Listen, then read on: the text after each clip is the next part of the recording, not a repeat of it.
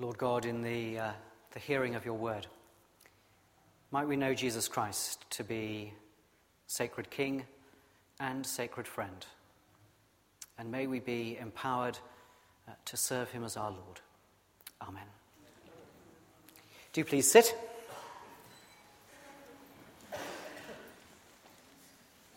And even though the children have left, I'd like to begin with a game. Let's play that game where I say a word and you have a word that comes into your mind. I'm not going to ask immediately for responses, so here's a word. Window. Or the word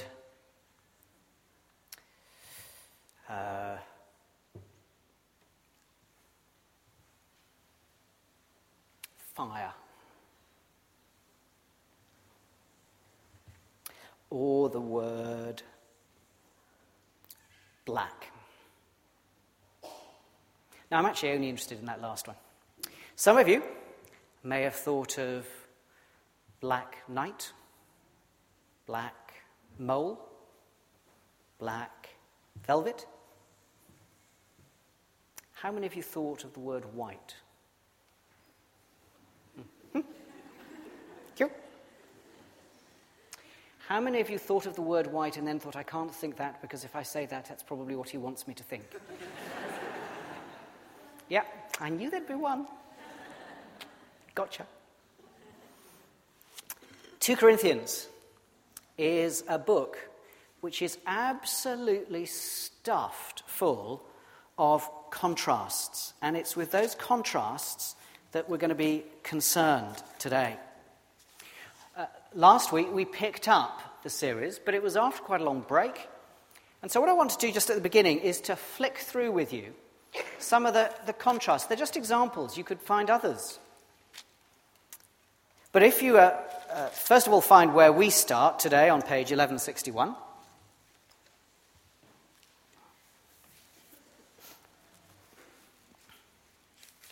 But then flick back to the pages before.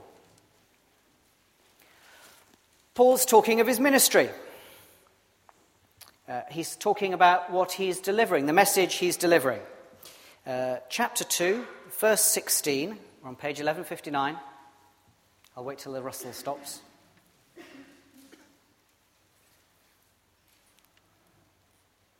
Chapter 2, verse 16, to the one we are the smell of death, to the other the fragrance of life. A contrast.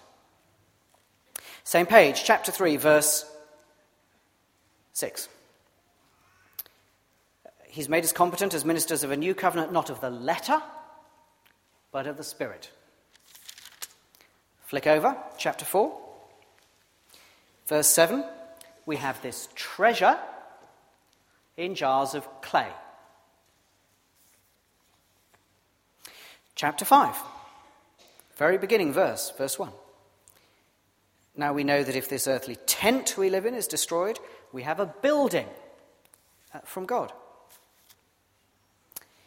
Later on, in that same chapter, verse 17, the old has gone, the new has come. If you'd said black to Paul, he'd have said white.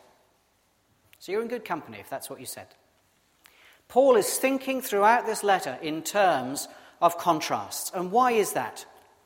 Because, this is the bit to get back into our minds if we've forgotten it, about Corinth. He is dealing with a church in which there are people who say you don't have to have those contrasts. You can actually keep everything together. You can keep everything in the same kind of basket. You don't have to live out those contrasts. So just to revisit them, they would have been saying, we don't need to think about death. We've got life. They would have been saying, why are you making a contrast between letter and the Spirit? We've got the letter, we're good Jewish people, and we are blessed in knowing the Spirit. They would have said about St. Paul, here you've got this message about the glory of God and how shiny and sort of treasury everything is, but look at you. No, we've got a glorious message, and look how glorious we are. There were false teachers in Corinth, and that was part of the message that they were saying. We've got a treasure-ish sort of message, and we're treasure-ish sort of people. Chapter 5, the beginning verse there. We go to the temple of God. That's all we need to know about. That gives us all we need. And Paul, throughout this letter, is saying no. There is a fundamental divide in humankind. And that divide has happened because God has acted in the life and death and resurrection of Jesus Christ. The event of Jesus Christ is not a little bit that you can add. And actually the people in Corinth weren't too worried about Jesus. They'd got the Jewish stuff, they'd got the law, and they'd got some experiences that they said, well, that's obviously the Holy Spirit. These are messianic times. Isn't that great? The one thing they did not want to know about was a Jesus who had been crucified. But Paul says no. Let's look at, where should we see it? Yes, verse 17 again of chapter 5. Therefore, if anyone's in Christ, lo, a new creation. That's what he says. A new creation, something comparable to the cosmic startup has begun. That's how fundamental the divide has been. And if you have crossed from being at enmity with God, because of the cross of Jesus, to being at peace with God, if you are reconciled to God through the death of Jesus Christ, then you have an acceptance now, but you also have a home in the future. What you have done, however, is you have brought into your own life this huge divide between those who are reconciled by the death and resurrection of Jesus and those who are not. That's what he's saying to the Corinthians. Now, of course, we can't go into this continuation of the series without asking about ourselves. He's saying it to the Corinthians, but we have to ask it about ourselves. What does chapter 5 have to say to us? What do you think, if I put it this way, what do you think you're doing being here? Are you here because you think you're nicer than you used to be? Well, apart from the fact that in some cases I can say you aren't, and I know I'm not, no, that's far too feeble.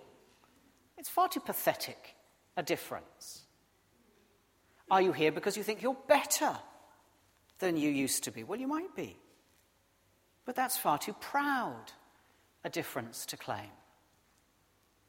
If we go back into chapter 5 and verse 15, Paul says, he, Jesus, died for all. That, now we're jumping the divide, that those who live, it's you and me as well as the Corinthians, should no longer live for themselves, but for him who died for them and was raised again.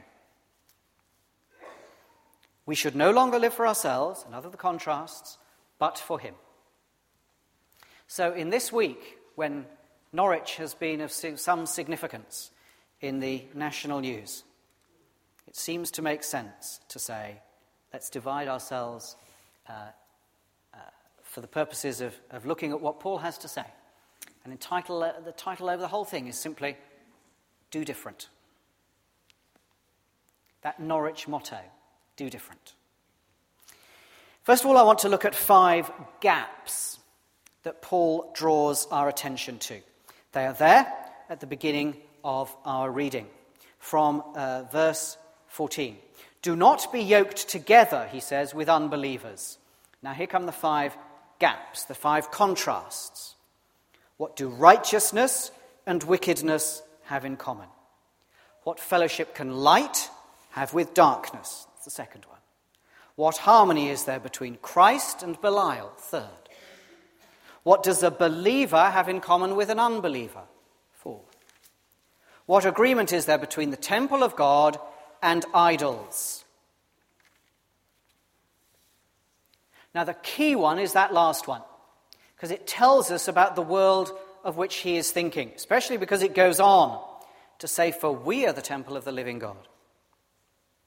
He's talking to a church in which there are people who think that you can be part of this religious world that is Jewish, pro-spirit, as it were, but also go off to the Greek temples. Now, in a way, that may not sound too difficult for us. After all, what was actually wrong with the Greek temples? Well, quite a lot. For a start, they had animal sacrifices in which the animals were sacrificed to different gods than the one true God. So if you ate that food afterwards, you would know it had been consecrated to another god. Plus, as you probably know, the temple life was wrapped up with all kinds of dodgy stuff around sex. And Paul is fundamentally saying to those in Corinth, leave off trying to do both, trying to walk with a foot in this camp and a foot over here. If you actually leave that off, you will realize that what you're trying to do spiritually doesn't work. You're going to have to come to a decision about the fundamental claim here of Jesus Christ, which has been my own message. So when we look at ourselves, of course that means it's not, I know, someone may have been on holiday. Anyone been to a Greek temple this week? Anyone been involved in animal sacrifices this week? Anyone got involved in dodge? Oh, never mind. He is summoning us, talking to us about all those places where we might get mixed up with an unbelieving world. Mixed up with. Now, I thought of a really good illustration, but I never even got O-level chemistry, so I'm not very good at making it happen in front of your eyes. If I take a glass of water, which I haven't got in front of me, I was thinking there'll be one at the lectern, but there isn't because I don't have a lectern. And I stick some mud in there, and I mix it round. Then if I remember rightly from my chemistry lessons, that's a mixture. And eventually the mud will separate out again, even though it looks pretty mixed in. But I can take out the mud eventually and separate out the water. But without doing anything particularly fancy, I won't be able to get the hydrogen and the oxygen to separate from the water itself. And if I remember rightly, that's the difference between a mixture, where things are mixed in, but you can separate them, and a compound, where they're mixed together and you can't. Is that right? Thank you. But that is the problem he's dealing with. There are people in Corinth who are not just getting mixed in, they're getting compounded with the world around them. Some of you will have been brought up in a world where, if you're in a Christian family, you were told you may not go to the dance hall. You may not go to the cinema. These things are bad, and you will face temptations if you do those things. And we think that we've got beyond that that world is kind of quaint and not very realistic. But if you want to be realistic, then look at the statistics about underage sex between youngsters who belong to a Christian church and those who don't. They're actually alarmingly alike. At least they were the last time I looked. Those rules are perhaps not as quaint and unrealistic as we thought. Nonetheless, that's not the fundamental point that Paul is making. He is happy, just as Jesus was happy. He wants us to be mixed in with the world. He does not want us to be like the Pharisees that Jesus criticized, just keeping their distance so thoroughly that the world never knew any good news. He wants us to be mixed in.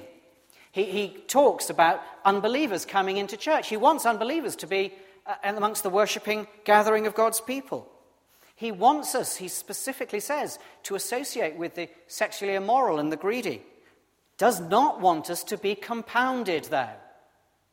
He does not want us to be yoked. That's his language. He insists on the gaps. And historically, the biggest way that this passage has made a difference to the Christian church has been around the issue of marriage. And there are times when pastors have to say things that are tough, things we wouldn't choose to say. And I know this goes home for some of you. This is about where you are, or it's about where someone that you love is in your family. But why would you choose to marry someone whose ultimate loyalty and whose ultimate destination is at the moment going to be different from yours? Of course, the reality is that we hope when we do that there will be a change. And that it may be that now, but it won't be that in time to come. And of course that can happen. I think if I remember rightly, they say that women marry in the hope of changing the man. And the man is afraid that she's probably right. It may happen. It may happen. It might work. But think of the children. What message are they going to pick up when they encounter, in reading St. Paul, maybe when they're teenagers, who knows, earlier, when they encounter don't be yoked together with unbelievers, and they know that one of you didn't put that first. Paul is not talking, and there are other times when he specifically talks about the situation where there are two unbelievers who are married, one of them becomes a believer, and he says, you stay with the marriage. Marriage is absolutely key in the purposes of God. But I know, because it's happened to me, and to any pastor, I know those pastor moments when the grieving Christian widow says to me, I don't know where he is right now, and I've got no words of comfort to offer.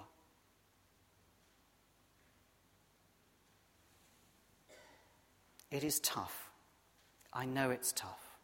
And some of you are living out the toughness. So there are conversations that may have to happen well outside this room. But let me say this also. One of the reasons that so many women face that challenge is because us men have done a rubbish job of evangelizing other Christian men. So hats off to those guys who are down on Jenny Lind on Thursdays, working with boys from the parish, some of whom have come into our teams since we started working down on the Jenny Lind. And hats off to them and to others who have this real care that there should be a generation of boys for the girls to marry. So if you're a man with a daughter, as I am, think on that. But of course it's not just marriage. It's any time when we're tempted to have a foot in two camps. Freemasonry, stop it. Business, partnerships. Be very careful of the values of any formal partnership you enter into. This is a world moving towards multiculturalism, towards human rights dogmas, towards all kinds of stuff that's going to be seriously problematic. Have you thought, if you are in a firm, of the Christian witness of the person who say, actually, I'm happy to be a senior employee because I do not want to join a formal partnership? That may have to happen more and more. Don't keep your foot in both camps because you can't. There are 5 gaps that say you can and you must do different. God will be pleased and the world will notice. But towards the end of the passage, there are not just the 5 gaps, but 3 guarantees. Do different, 5 gaps, do different, 3 guarantees. There are 3 promises that come in those words set out in funny type at the end of chapter 6. 3 promises from the days when Israel, God's people, were in exile in Babylon. Jeremiah, who's not one of these, had said quite specifically, mix with the people. Pray for them, grow your crops, take part in the life of the city. That's okay, but don't be compounded. And this is the theme that the others pick up here. Isaiah, the first one, says, don't be compounded. On the contrary, come out from them and be separate. It's it's stuck in the middle of bits you would know terribly well from Isaiah about the suffering servant. But that's what's going to happen. I'm going to deliver my people, and you are going to come out from exile and be separate. Then comes two things from Ezekiel. Ezekiel first, touch no unclean thing and I will receive you. Don't get your worship mixed up. I need you to be loyal only to me. Secondly, those who purify themselves as they come out from exile, I will receive and I will know as my children, my sons and daughters, and I will be their father. All that was in the days of exile. God had acted in those days to rescue his people and to draw them back from Babylon. But now, says Paul, he has acted to deal with a much greater exile, the exile imposed by sin and death. He has acted for us in the death of Jesus Christ, and we are being pulled out. So why would you get compounded? In Jesus, by the sacrifice of his blood, you are made pure and holy, so you can say, Our Father, as we shall say later. And then at the very end, in the start of chapter 7, he goes further and says, purify ourselves from everything that contaminates. Have a reverence for God that will make a difference. You will do different. The old word there was fear. Not a fear and trembling of the anger of a God, but precisely because you know that God to be your Father. There is a fear that goes with that, a fear that you might fall and be less than pleasing to one whose sheer goodness blazes across the cosmos. Look at the logic of the gaps between light and darkness that there are, that you know about in your life. Look at the love of God's heart as he guarantees you a place as his son, his daughter, and will be your father. And whatever you need to do, do it, so that you will not be compounded with a world that is fundamentally messed up in its allegiance. Can we pray together?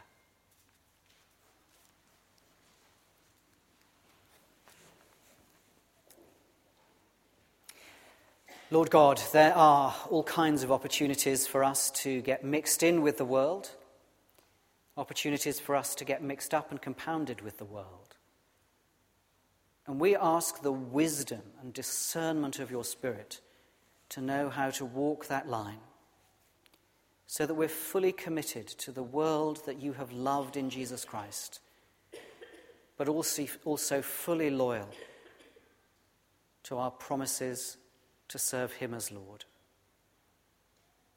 And if we need to take those thoughts further because we know that that line has been crossed too many times, we pray that we'd be guided to those who can help.